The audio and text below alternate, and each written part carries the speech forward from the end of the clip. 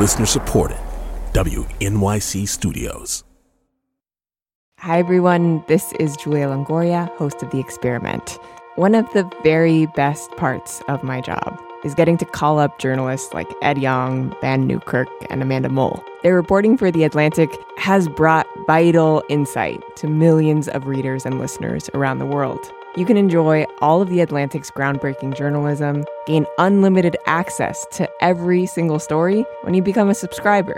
Just go to theatlantic.com/listener and get started.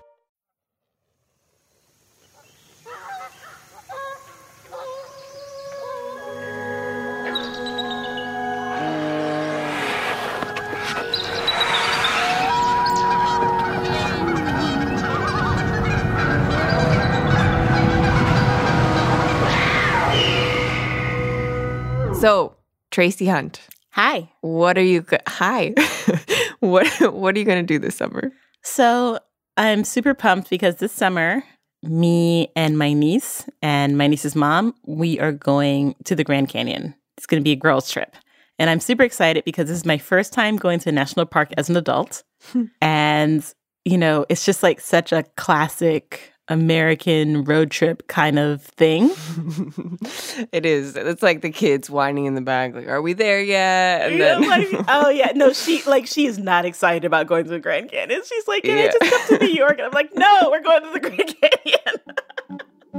Oh my gosh. I remember my little sister being like, I think she was like 5 years old when we went to Yosemite, and we would hike to the top, and she'd be like, "We have witnessed its magnificence and now we can go home." She was like such a like precocious little kid. You know what? Maybe there is something about being an adult and like being old or getting older and witnessing the magnificence of a beautiful park. Tracy Hunt is a correspondent at The Experiment. And in anticipation of her big trip to the Grand Canyon, she talked to one of The Atlantic's writers about visiting our national parks. It's grand, right? There's some great views and some interesting, crazy stuff. This is David Troyer. I'm Ojibwe from the Leech Lake Reservation in northern Minnesota. He's a historian. And I'm also a professor of English and a writer of books.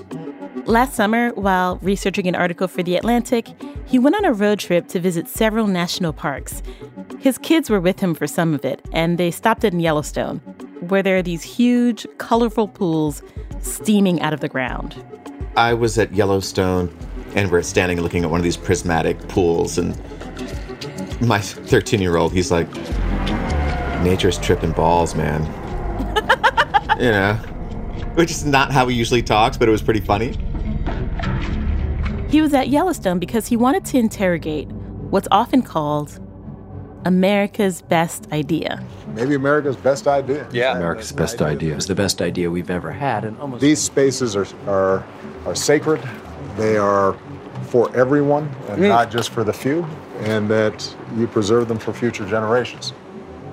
And so the original mythology of national parks is very much one of these really concerned, brilliant white guys like Teddy Roosevelt and John Muir and George Bird Grinnell saw that America's sacred spaces, its mountains and its majesty was being quickly eroded by an unruly, acquisitive republic.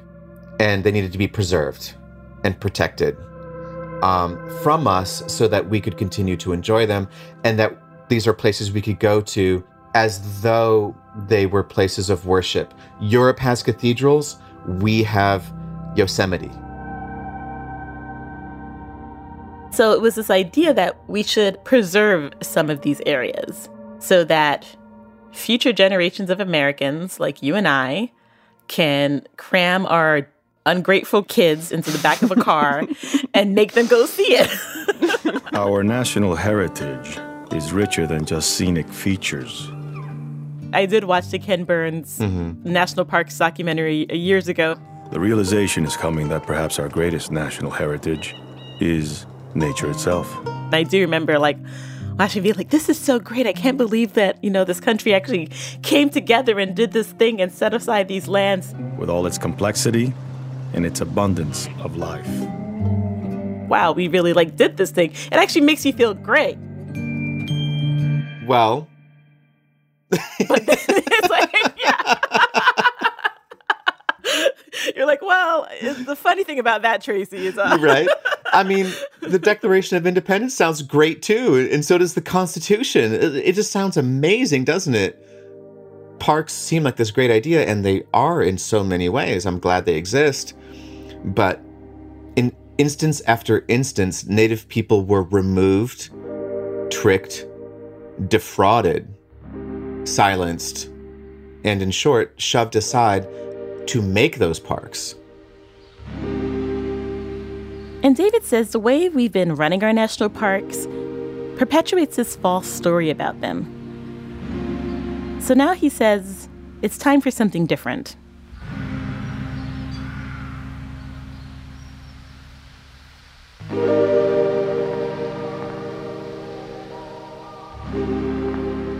This week, a conversation between Tracy Hunt and David Treuer about how to make America's best idea better. I'm Julia Longoria. This is The Experiment, a show about our unfinished country.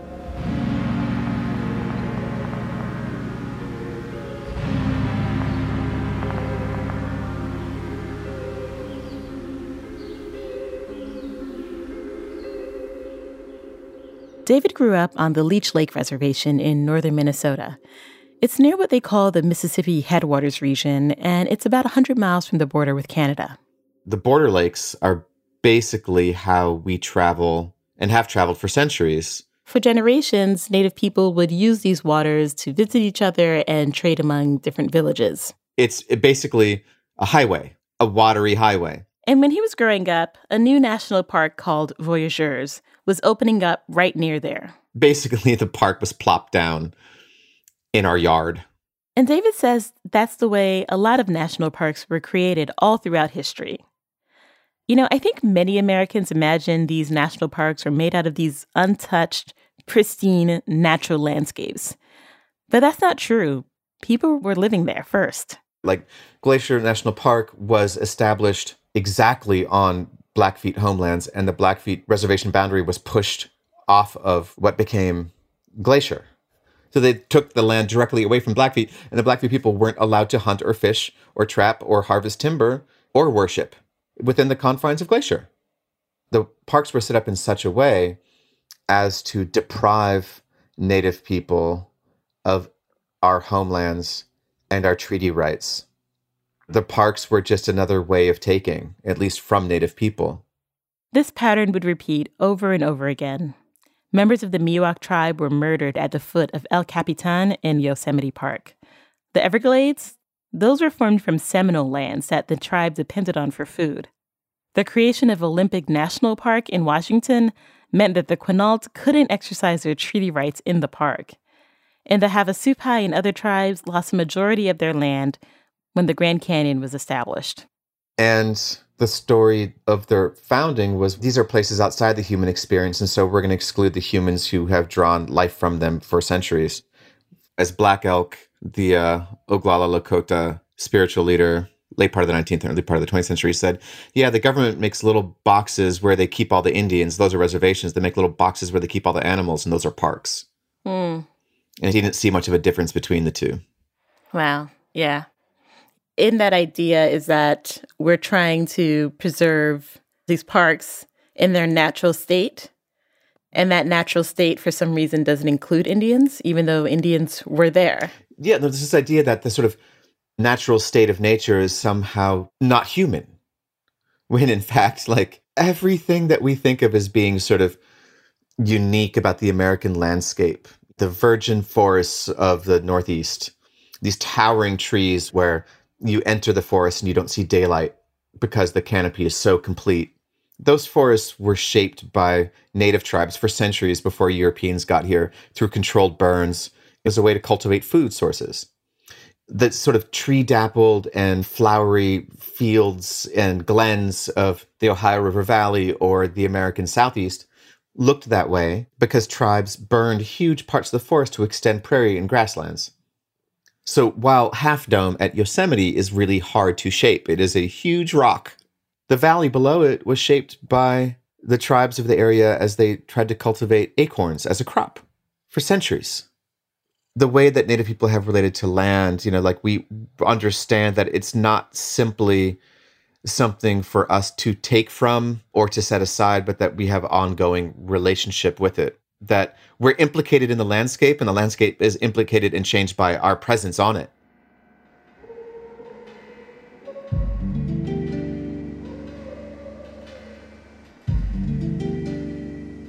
By removing Native Americans from those lands, park visitors were allowed to believe that the land was totally natural, untouched by humans. It also allowed park visitors to forget that Native Americans had ever lived there.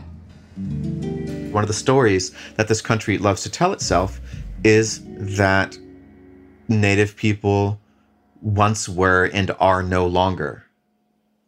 That we are, for all intents and purposes, gone. That we are relevant to this country only as part of its past and not as part of its present tense. We are sort of erased from America's modern moment, conceptually and otherwise. Every Native person who's out and about in the world, has a story like this where people are like, well, what are you? Well, I'm Native, I'm Native American, I'm from this tribe. And people say, no, you're not. You're like, excuse me? Like, no, you can't be. Why can't I be? Well, because we killed all of you. And that's been said to my face. And I said, well, obviously you missed one because I'm talking to you. And they're like, well, not really. You're not real. You know what I mean? Every Native person has gotten that. It's very shocking for people to hear the fact that there were I think the number is closer to 7 million people today who identify as Native American. There are twice as many people who identify as Native as those who identify as Muslim American. And there are as many people who identify as Native American in this country than there are those who identify as Jewish. Most people go through life feeling and believing that we don't exist because they've never met any of us, or if they think of us as existing only in abject poverty on some dusty corner of some reservation someplace. We're a big part of America's myths about itself and its self-conception. But it's important for those myths to work that we not function as part of everyday, modern, evolving America. That's crucial to sort of American self-regard. And we can see that in the way George Bird Grinnell and Teddy Roosevelt and John Muir sort of all did this stuff together.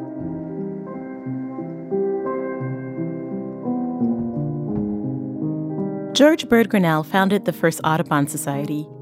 He considered himself a friend to Native Americans, but also said they had the mind of a child in the body of an adult.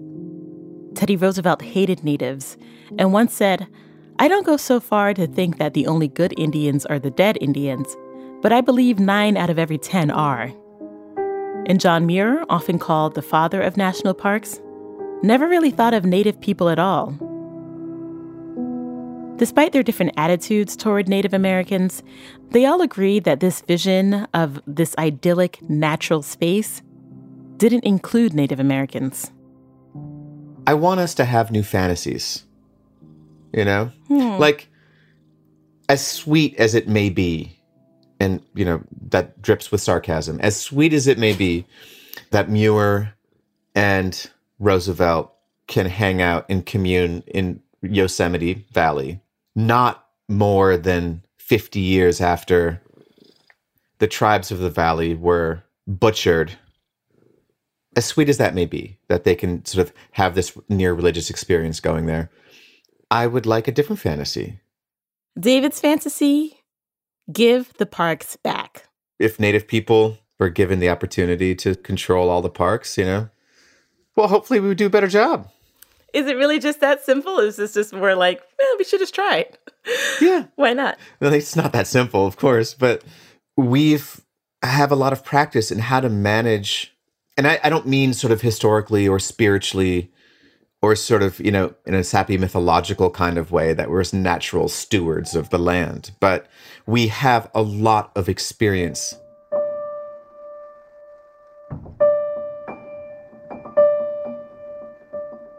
how native control of national parks could change them. After the break.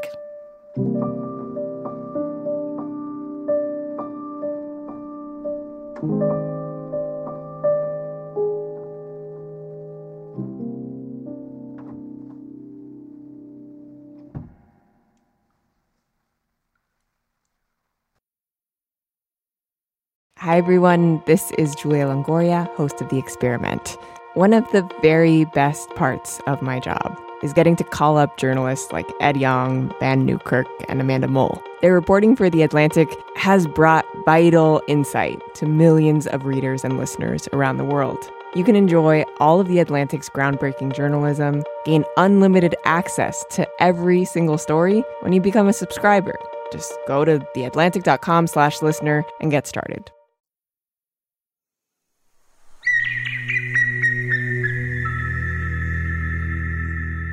You did interview representatives from different Native tribes about this idea. Is this something that Native tribes want to take on? I'm just, as much as you can extrapolate how hundreds of the different tribes in the United States all feel about this one thing. This is a huge ask, I think, for any community. I have to start by inserting a whole bunch of caveats, right? That, right, that I speak for no one other than myself. Of course, there are over 500 federally recognized tribes in the United States. And so you're going to get, way more than 500 different opinions on any one thing. Right. That said, as I floated this idea, my impression is, people are like, oh, hell yeah. Yes. That seems like a great idea. One person I was talking to was like, but to do that, we'd all have to get along. Recognizing that there's been lots of rivalry and conflict, not just between us and white folk, but between us and other tribes. Our tribe, just up on intertribal warfare for centuries. And my response was, no, we don't. I mean, look at Washington now. White people don't get along. We're mature people with lots of experience. We can get it done. We can work in alliance. We have before. We can always do that. We're not any less capable than anybody else. And in fact, in some ways, I think we're more capable. For example, like my tribe. For us, one of our principal and staple foods is wild rice. And it's still both a big cultural and spiritual activity, as well as a way that we get a lot of our food for the year, is by going out in canoes and harvesting wild rice. When I was a kid, my parents forced me, and I say forced because I hated doing this stuff when I was a kid. They forced me to go harvest wild rice along with my siblings. And then I was talking to my mom sometime after college, but I was like, Mom, you hate ricing because it's uncomfortable, it's exhausting. You're covered in spiders and rice worms and rice beards, which are incredibly itchy. It's very, very uncomfortable work. And I'm like, Mom, you hated this stuff. Why'd you make me do it? I could tell you hated it too. And she said, well, I wanted you to go out in the world and be able to get an education and get a good job. But I also wanted you to know sort of how to do the things that helped our people survive for all those centuries before school. And if the world fell apart or if you fell apart, you could come back here and you would know how to live on and off of the land in the way that our people have done for centuries. Our relationship to the land is cultural and spiritual. And it's deeply frustrating to be told, frankly, and I'm just speaking about myself personally, it's deeply frustrating to be told by a white park ranger in a really pointy, cute hat how I can and how I cannot interact with the land that's been mine far longer than it's been a national park and far longer than it's been American land. We have the experience and the will to protect land, I think, in ways that other people don't.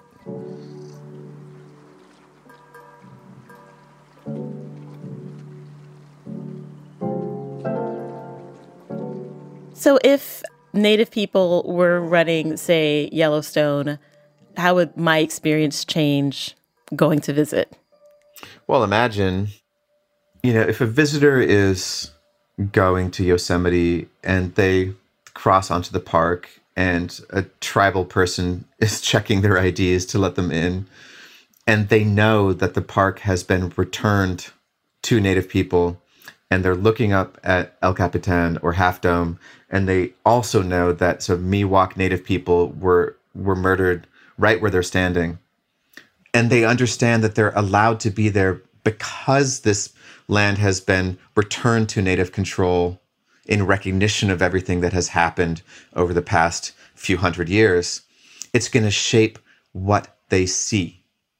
They're not going to be just gazing at Half Dome or at El Capitan. They're going to be gazing at the face of America itself in a sort of honest way that doesn't elide its dark and troubled history or its dark and troubled present. And I really think in my what if, I really believe that if you are standing looking at Half Dome and you are standing in awe of this physical thing, this incredible, beautiful, natural wonder, and you recognize that the only reason you're being allowed to stand there is because that land has been given back to Native control for very specific historical reasons. You're going to be able to look at that as not just a natural wonder, but you'll be able to look at it as though you're looking at the face of this country with a kind of honesty impossible if we continue business as usual.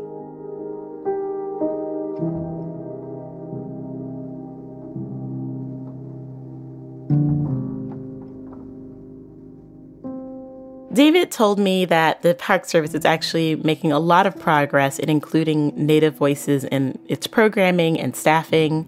And I can't tell you what a thrill it is for me now to sort of, on my trip, to see Native park rangers, like, walking around in the funny hats. That means something to me. And also, we did just swear in our first Native American Secretary of the Interior.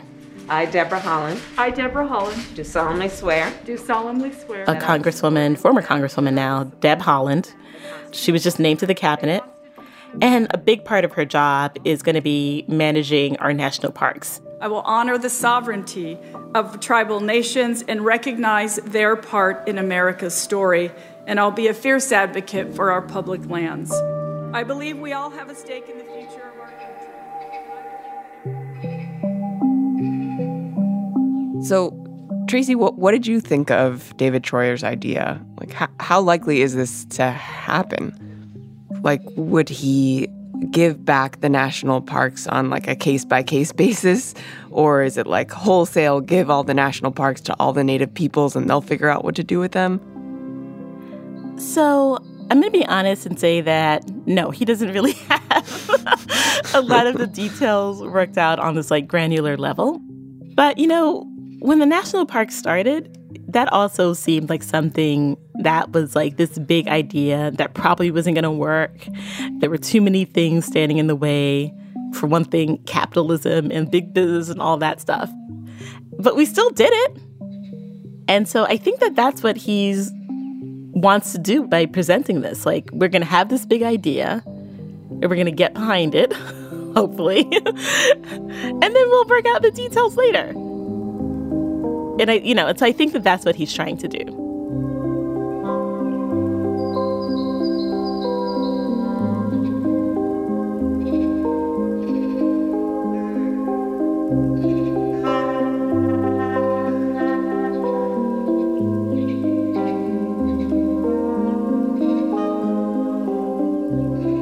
This episode was produced by Tracy Hunt, with editing by Catherine Wells and me, Matt Collette. Fact check by Jack Siegelstein. Sound design by David Herman. Music by Tasty Morsels.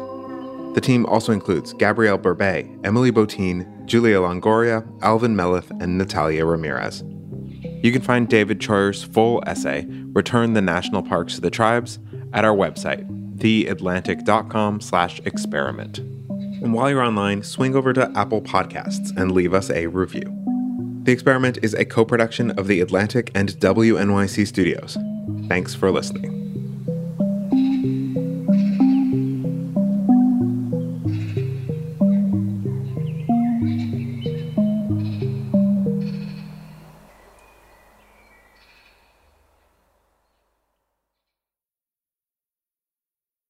Hi, everyone. This is Julia Longoria, host of The Experiment.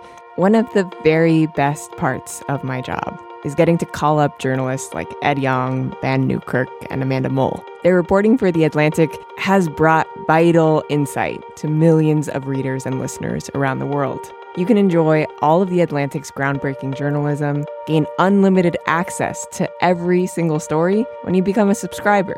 Just go to theatlantic.com/listener and get started.